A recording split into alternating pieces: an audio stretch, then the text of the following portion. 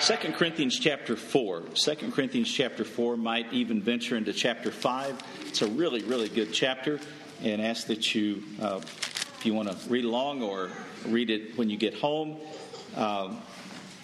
The Apostle Paul is addressing in his ministry. He addresses some of the challenges that he personally faces, as well as other ministers, as well as children of God in general. And he gives us encouragement on how that we're able to handle the burdens and challenges. Brother Craig prayed, and we share the burden that he prays about things being in such turmoil and disarray.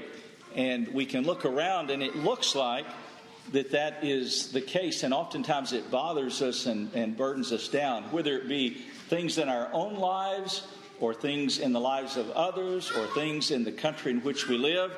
And sometimes it gets so overwhelming or overburdensome that you just want a way out, or you want to just quit. Let's look at what Paul said.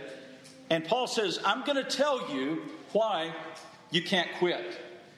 I'm going to tell you why you're able to continue on.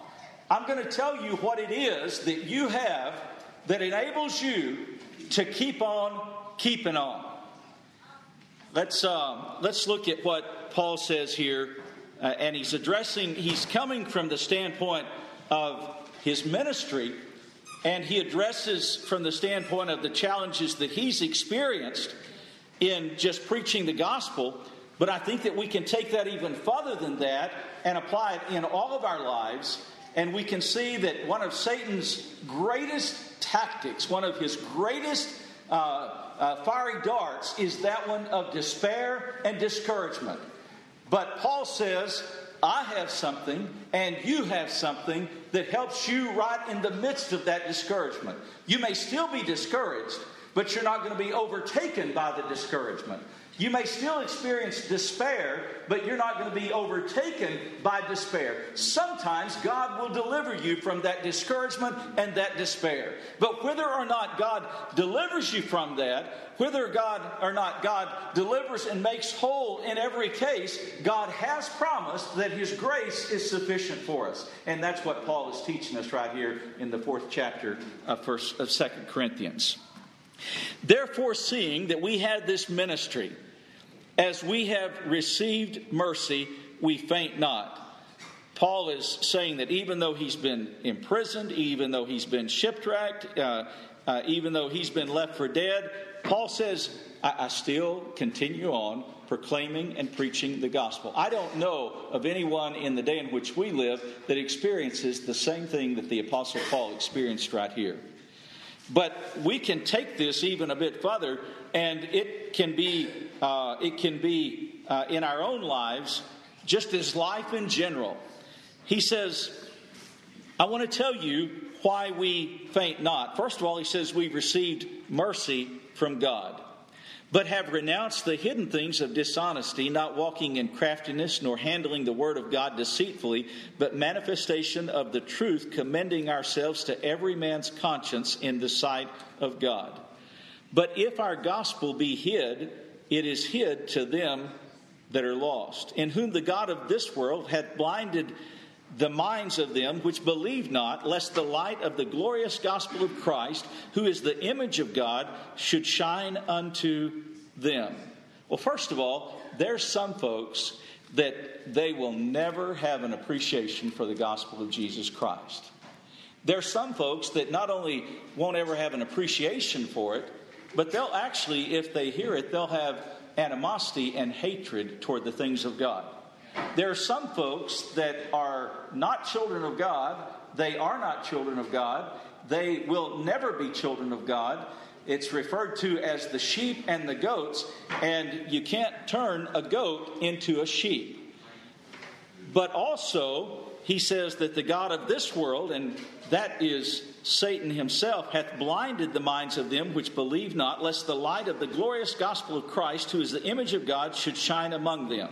First of all, if one had the ability to believe on their own, if one had the ability to obtain eternal life on their own, then wouldn't you think that when Jesus Christ, the minister of all ministers, was preaching the gospel, that everybody in every sense would receive it? But they didn't. Let's go down.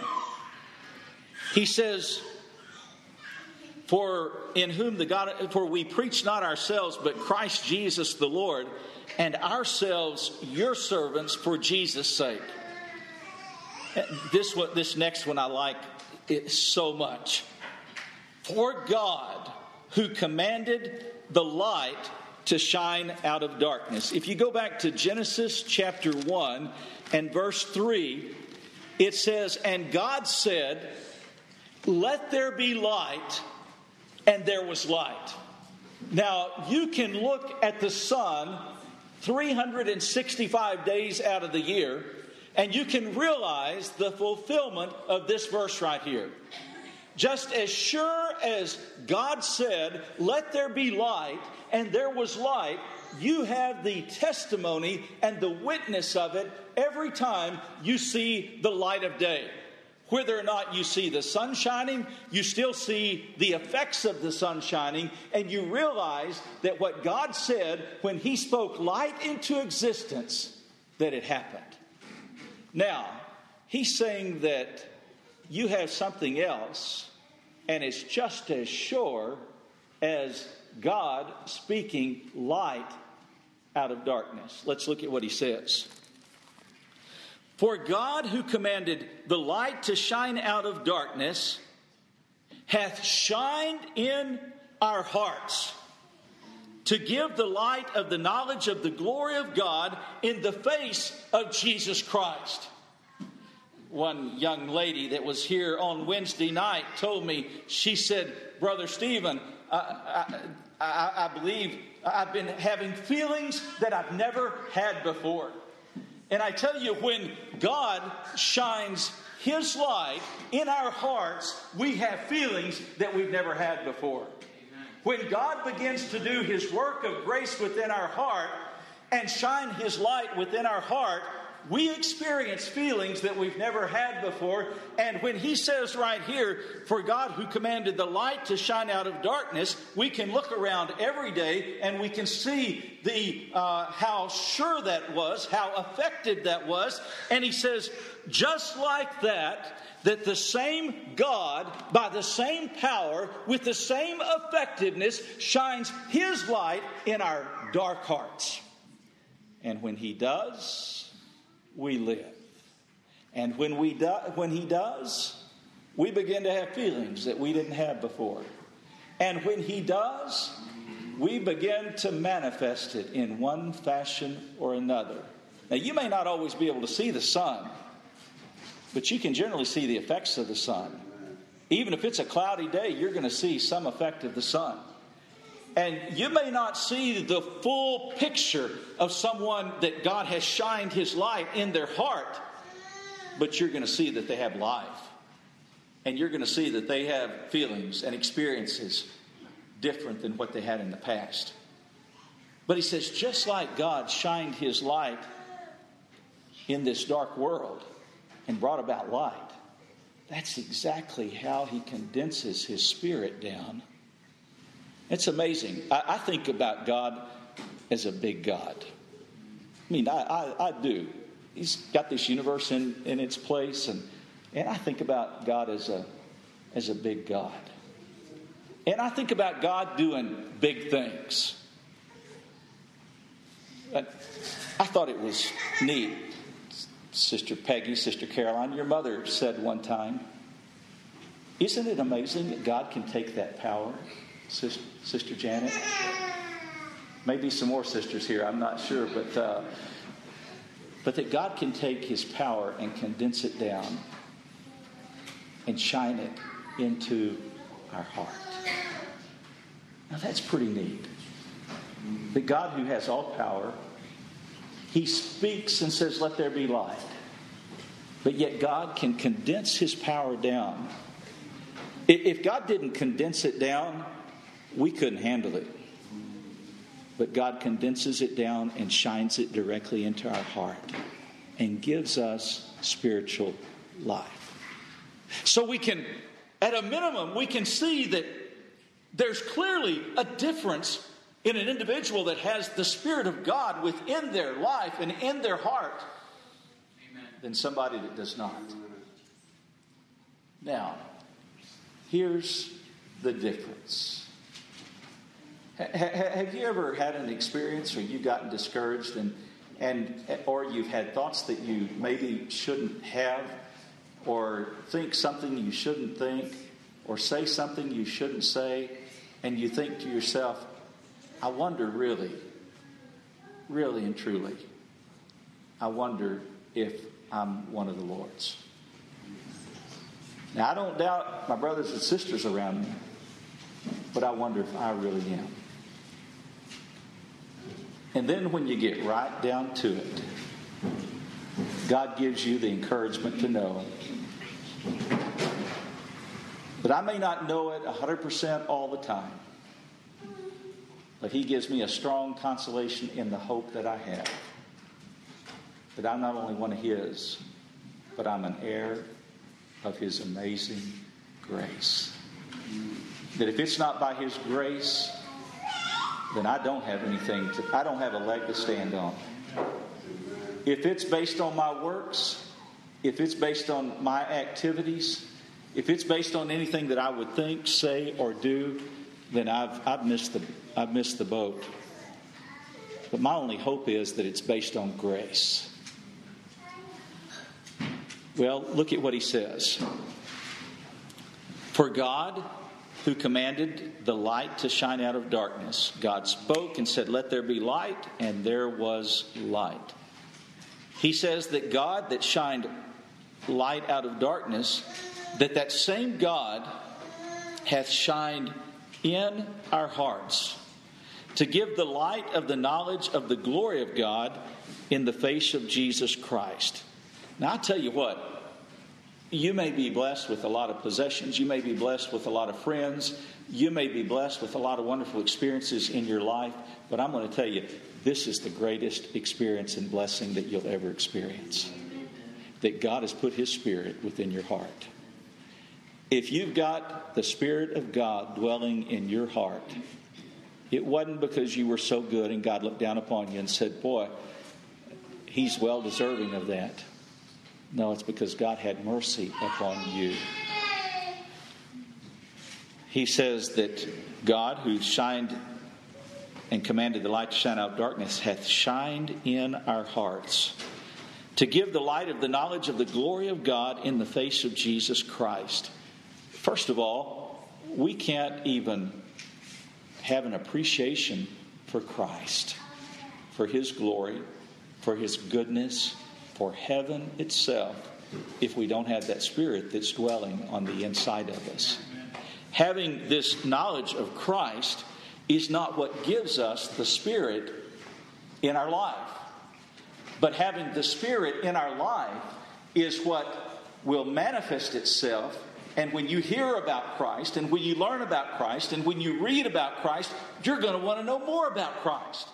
You're going to say, you know what, that suits my case. I don't have it all figured out. I don't have all the answers.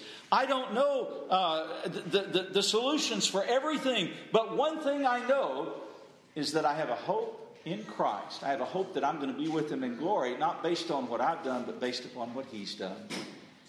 And here's what Paul said. He said to give the light of the knowledge of the glory of God in the face of Jesus Christ. And he says, but we have, and look how he describes this. You may have great riches. You may have a big savings account. You may have large IRA accounts. You may have a big fine home. You may have a lot of friendships. You may have a great education. All of those things come way down the list compared to what he says right here. Look what he refers to it as. He says, for we have, and he refers to it, he says, we have this treasure. Treasure is something that's really valuable. It's really special. And he says we have this treasure in these earthen vessels. That means these old bodies that we carry around. For we have this treasure in earthen vessels, that the excellency of the power may be of God and not of us. I think Paul's giving us a little bit of insight right here. We wonder why. Sometimes we wonder why God designs things the way He does.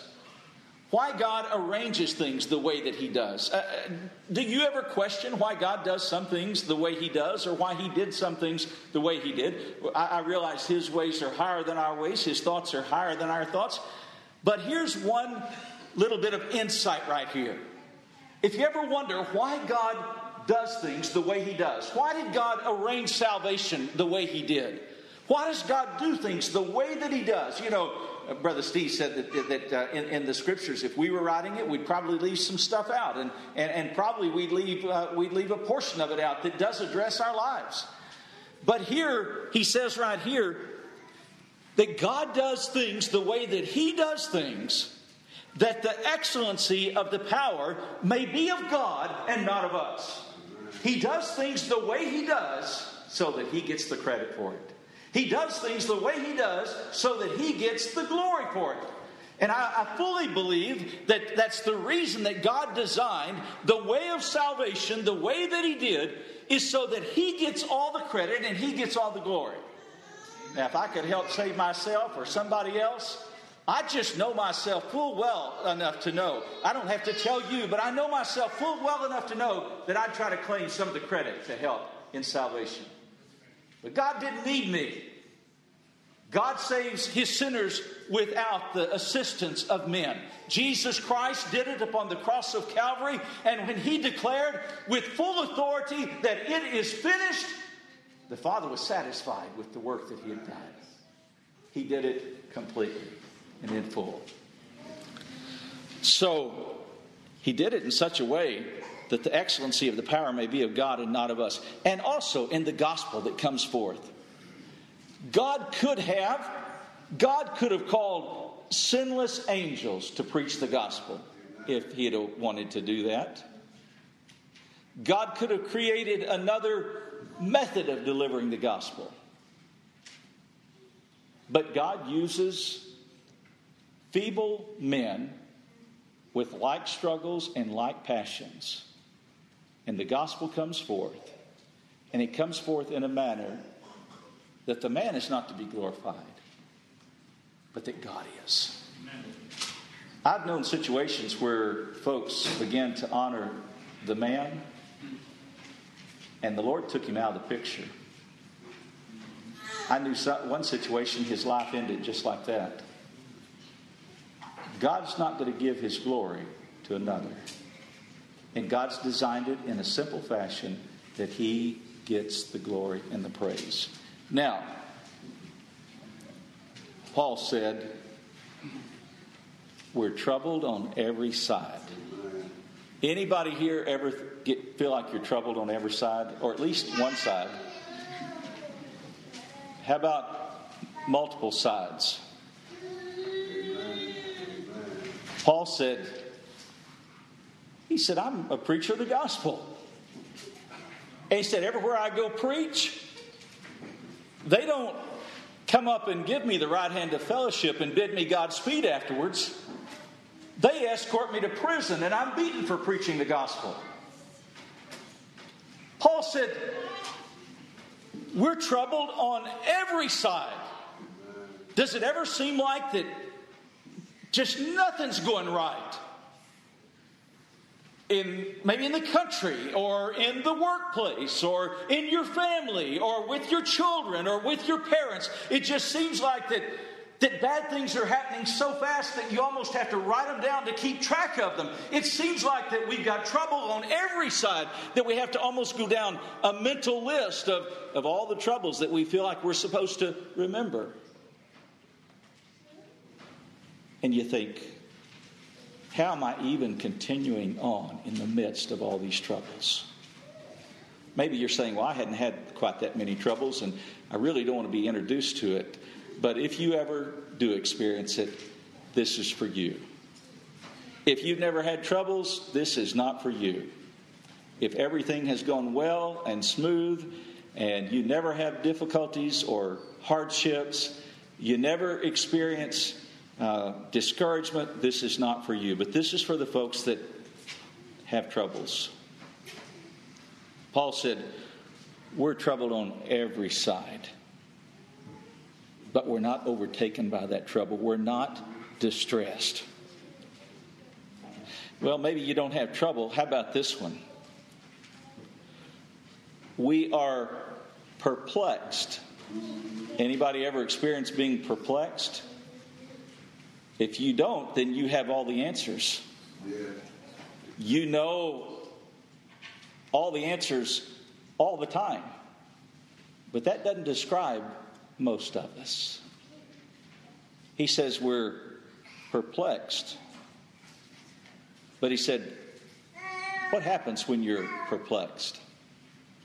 You remember Jehoshaphat said, he said, neither know we what to do. Jehoshaphat was just saying, I'm perplexed. I don't know what to do. I don't know what the answer is. I'm almost to the point of giving up. He says we're perplexed, but he says, Paul says, in the midst of being perplexed, he says we're not in despair. Anybody ever been persecuted? I've not personally experienced or known of anyone that's been persecuted for the message of the gospel, but it is very likely in the day in which we live that if things continue, and God could intervene, and God could turn things around, and God may allow us in this country to experience persecution for the message of Jesus Christ. If you heard Elder Bradley this morning, you heard a reference to that in his message. I haven't known anyone persecuted, but I know there have been a lot that have been for the message of the gospel. Well, maybe you haven't been persecuted. Maybe you've not experienced being perplexed or troubled. How about this one? Cast down. Now, really and truly, I'd like to be upbeat all the time. That's just not, I'd like to be like Sister Perry. I mean, I'd like to view life and face life and be upbeat all the time, just like Sister Perry. And maybe I could fly past 100 and hit 102 and still be going strong. But you know what? That's not the norm. And she probably has times of despair. But he says right here that sometimes we get cast down. Something can happen at work. Something can happen at school. Something can happen at home. Something can happen in your own life. Something can happen with your children. Something can happen in your relationship between others. And you get cast down. Sometimes we get cast down just because of self. Not somebody else. I don't know about you, but my biggest problem is me. That's my biggest problem. And you know what? Sometimes me causes me to get cast down.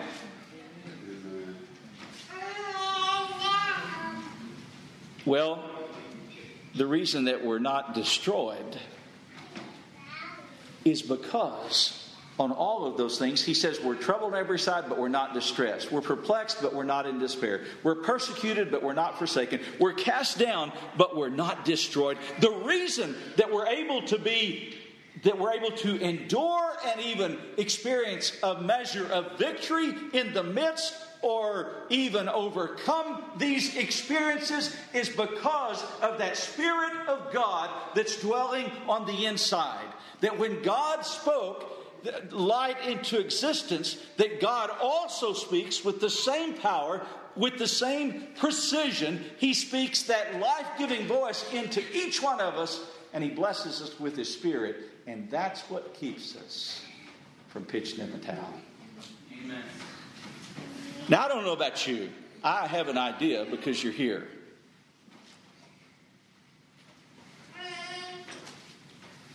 My cell phone runs down. When I start getting a lot of texts and phone calls, it runs down sometimes a couple times in a day. And I've got a charger that I put it on, and I plug it in. I don't understand the difference. Brother Steve's an electrician. He's very, very qualified in this. He could explain it. I have one charger. You can plug it into the same outlet, and it's a quick charge. And I mean, it'll charge it pretty quick. And I have another charger, and it just seems like it takes forever. In fact, if you're having to make phone calls and it's on the charger, it still will run down. Did you know that when we go to the house of the Lord, it's like a quick charge for us? We can be pretty run down.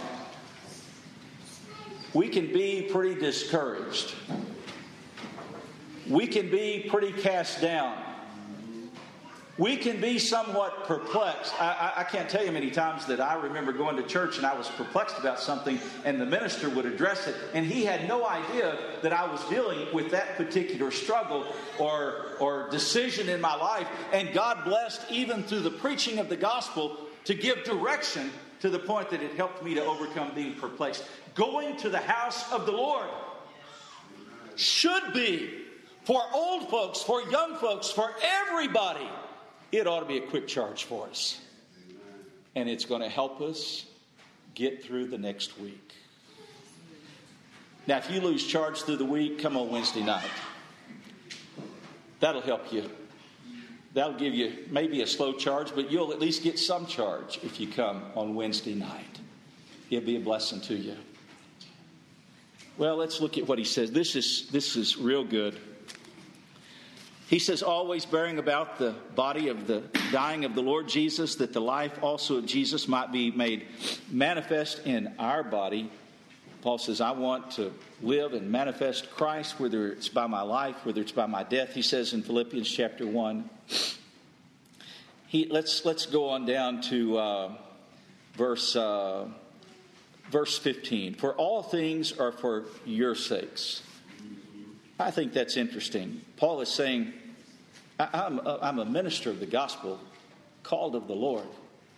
Well, he said, the gospel that I proclaim. He said, one of the benefits and blessings that I get to see from it is how that it benefits you. That's exciting.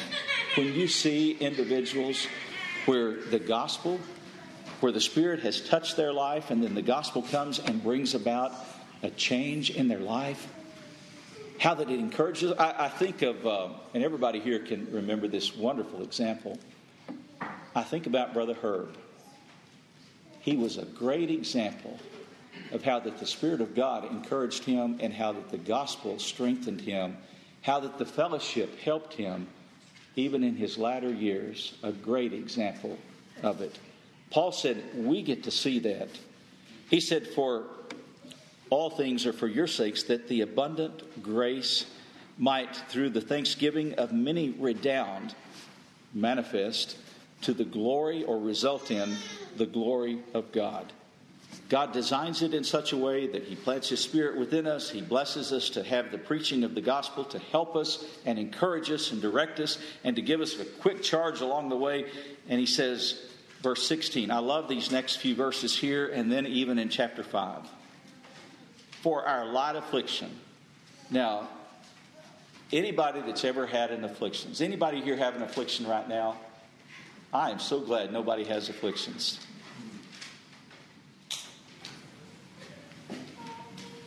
I bet, one old sister, almost 100 years old, she said, now, Brother Stephen, you should never say, I'll bet. And I still say it sometimes, but I remember that she told me not to say it. So forgive me.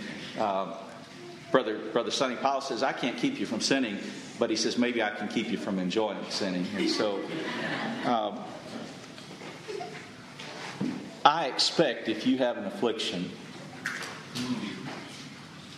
you're not saying right now, well, Brother Stephen, you don't know my affliction, because if you did, you wouldn't be calling it a light affliction.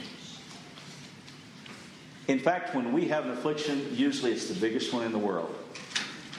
If it's my affliction, it's bad. It's real bad. In fact, I usually want you to know how bad it is. It's just the worst. But Paul says it's really not that bad. He says it's not that bad, the affliction that you're experiencing right now. God may deliver you from it here in this life, or God may choose not to, but He has promised that His grace is sufficient. But He says right here, and this is how we put it, this is how we put our affliction in perspective right here. He says, for our light affliction. You say, how in the world do you call it a light affliction? Here's how he defines it. For our light affliction, which is but for a moment. First of all, does anybody have a concept of eternity? If we take our affliction on this little timeline right here, I appreciated what Sister Marcia's father said to his children. He says, I'll see you again soon in heaven. Well, you know what? It's really not that long. It really isn't that long until we see each other again in heaven. And so if we look at it, that our affliction at best is for a little season in light of eternity, then it sort of puts it in perspective. It's a little bit lighter. He says, for our light affliction, which is but for a moment, worketh for us a far more and exceeding eternal weight of glory. Now, I don't understand this fully, but here's one point that you might get from it right here. I think it simply means that our affliction that we endure here makes us look for and long for more heaven. I mean, there are certain days more than others that I am just ready to go on and be with the Lord. And you know what? It's usually when I've got some afflictions in my life. He says, worketh for us a far more and exceeding eternal weight of glory. And then he gives us a tip right here. While we look not at the things which are seen. That's everything around us.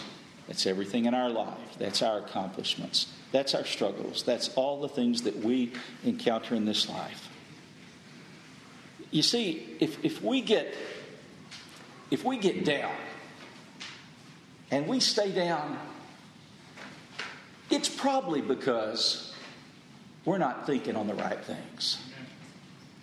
If we get down and we stay down, then probably we're either thinking about me, or we're thinking about our circumstances and our experiences right now.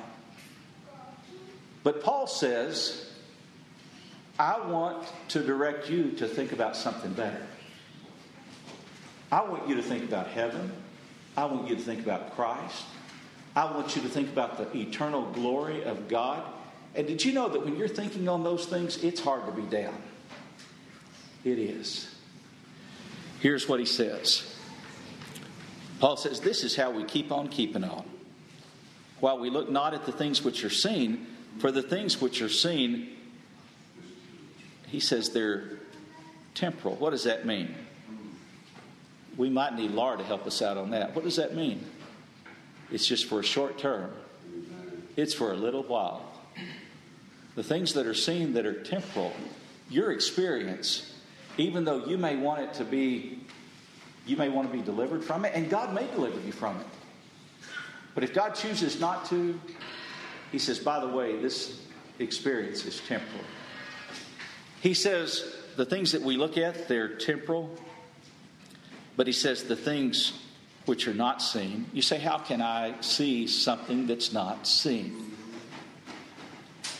Paul tells us that we have an element that we've been given to be able to see things that are not seen. And I believe that we have good evidence that it accompanies this element that we need in order to see things that are not seen. Be able to see things in the future, be able to see things that are not seen. You have an element to be able to do that. I believe that element comes when God quickens us with His Spirit, it may not come in full force or manifest itself fully or in entirety, but that element that He's talking about right there. Say, how in the world can I see things that are not seen? How can I see heaven? How can I see glory? How can I see Christ? How do you see Him? Am I talking something that's foreign to you? No. I don't think you would sing about it with such zeal and vigor. That's why your dad had the zeal to sing Rock of Ages like that, is because he had this element that Paul is talking about right here. He says we see things that are not seen because God has given us this element, this wonderful gift of faith. Faith helps us to see things that you're not going to see without it. He says we look not at the things which are temporal, but we look at the things. We do that by the eye of faith. Now, I would encourage you to read chapter 5. It is so good. I'm just going to hit a couple of verses here as we wrap it up. For we know that if our earthly house, that's this body, of this tabernacle were dissolved, we have a building of God, a house not made with hands, eternal in the heavens. For in this we groan. That just simply means I want to go on and be there. In fact, I'm out of here. Have you ever heard older folks say that? Say, well, really and truly, I'd just soon go ahead and be with the Lord. And yet Paul told them, he says, but you're still here for a reason. It may not be for your benefit, but it may be for the benefit of others that you're still here. But still, deep down in us, we want to go be with the Lord. And Paul describes it here that we're groaning, that we want to be with the Lord. And in that, he says, in this tabernacle we do groan, being burdened, not that we would be unclothed, but clothed upon, that mortality might be swallowed up of life.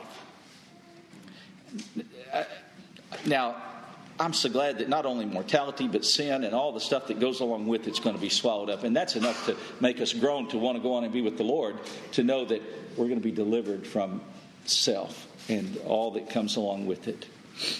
And then Paul describes it right here. Verse 6 says, therefore we are always confident, knowing this, that while we are at home in the body, we are absent from the Lord, from the very presence of the Lord in body. For we walk by faith and not sight. In verse 8, he says, wherefore, he says, we are confident, I say, willing rather to be absent from the body and to be present with the Lord. I believe that simply means that when we pass from this life, that immediately, when we're absent from the body, immediately our spirit goes up to be with the Lord, and we're in the presence of the Lord. Our soul and our spirit does not go to a holding area that will be taken at some point, someday, to the Lord. When you are with your loved ones, when you're with your husband or your wife or your children or your grandparents or your parents or whoever, when they depart from this life, we have the encouragement and the assurance to know that the very minute that our life is that we draw our last breath upon this earth, that immediately our soul and spirit go to be with the Lord, and then they're forever with the Lord. Now, God's going to come back someday, and He's going to raise these old bodies from the grave, or wherever they are. If they're strewn around in ashes, or they're on the sea, or wherever they are, that's not going to be a problem for the Lord. And the good news is that not only is He going to gather that together, but I'm excited that He's going to change a few things. This body that's going to be taken home to glory, I don't think you're going to see any walkers or canes or crutches or wheelchairs in heaven, because that body's going to be changed. I was telling some of them Wednesday night. Most mornings I pull through McDonald's and I get a small cup of regular coffee. And this last week I pulled through there and ordered over the loudspeaker a small cup of regular coffee. I didn't see anyone. They didn't see me. And she said, it's $1.06. I said, okay. So I pull around, and then when she sees me face to face, she said, oh, let me refigure that. You get a senior discount. For about 3 minutes, I was stewing over it. I didn't appreciate the 25 cents that I saved. I'd have been glad to pay the full effect. In fact, I was about ready to boycott that McDonald's. But she was just trying to be polite. But the fact of the matter is, this old body, as much as we want to deny it ourselves, sometimes others help remind us that this old body is just decaying. It's this tabernacle that's carrying around this Spirit of God. But even though the body may decay, that Spirit that's dwelling within you, it doesn't get old. It doesn't get aged. It doesn't decay. It doesn't get dull, but it gets sharper and sharper as the day comes. That gives us something to look forward to, and that's what helps us to get throughout the week. May God bless you.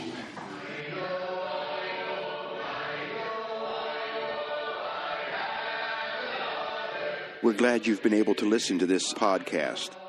We invite you to come and worship with us on a Sunday morning. Our services begin with hymn singing at 10:30 a.m. Mount Carmel Primitive Baptist Church is located at 1707 Churchville Road in Bel Air, Maryland. If you've enjoyed this message, we invite you to subscribe to our podcast in iTunes or in your favorite podcast application.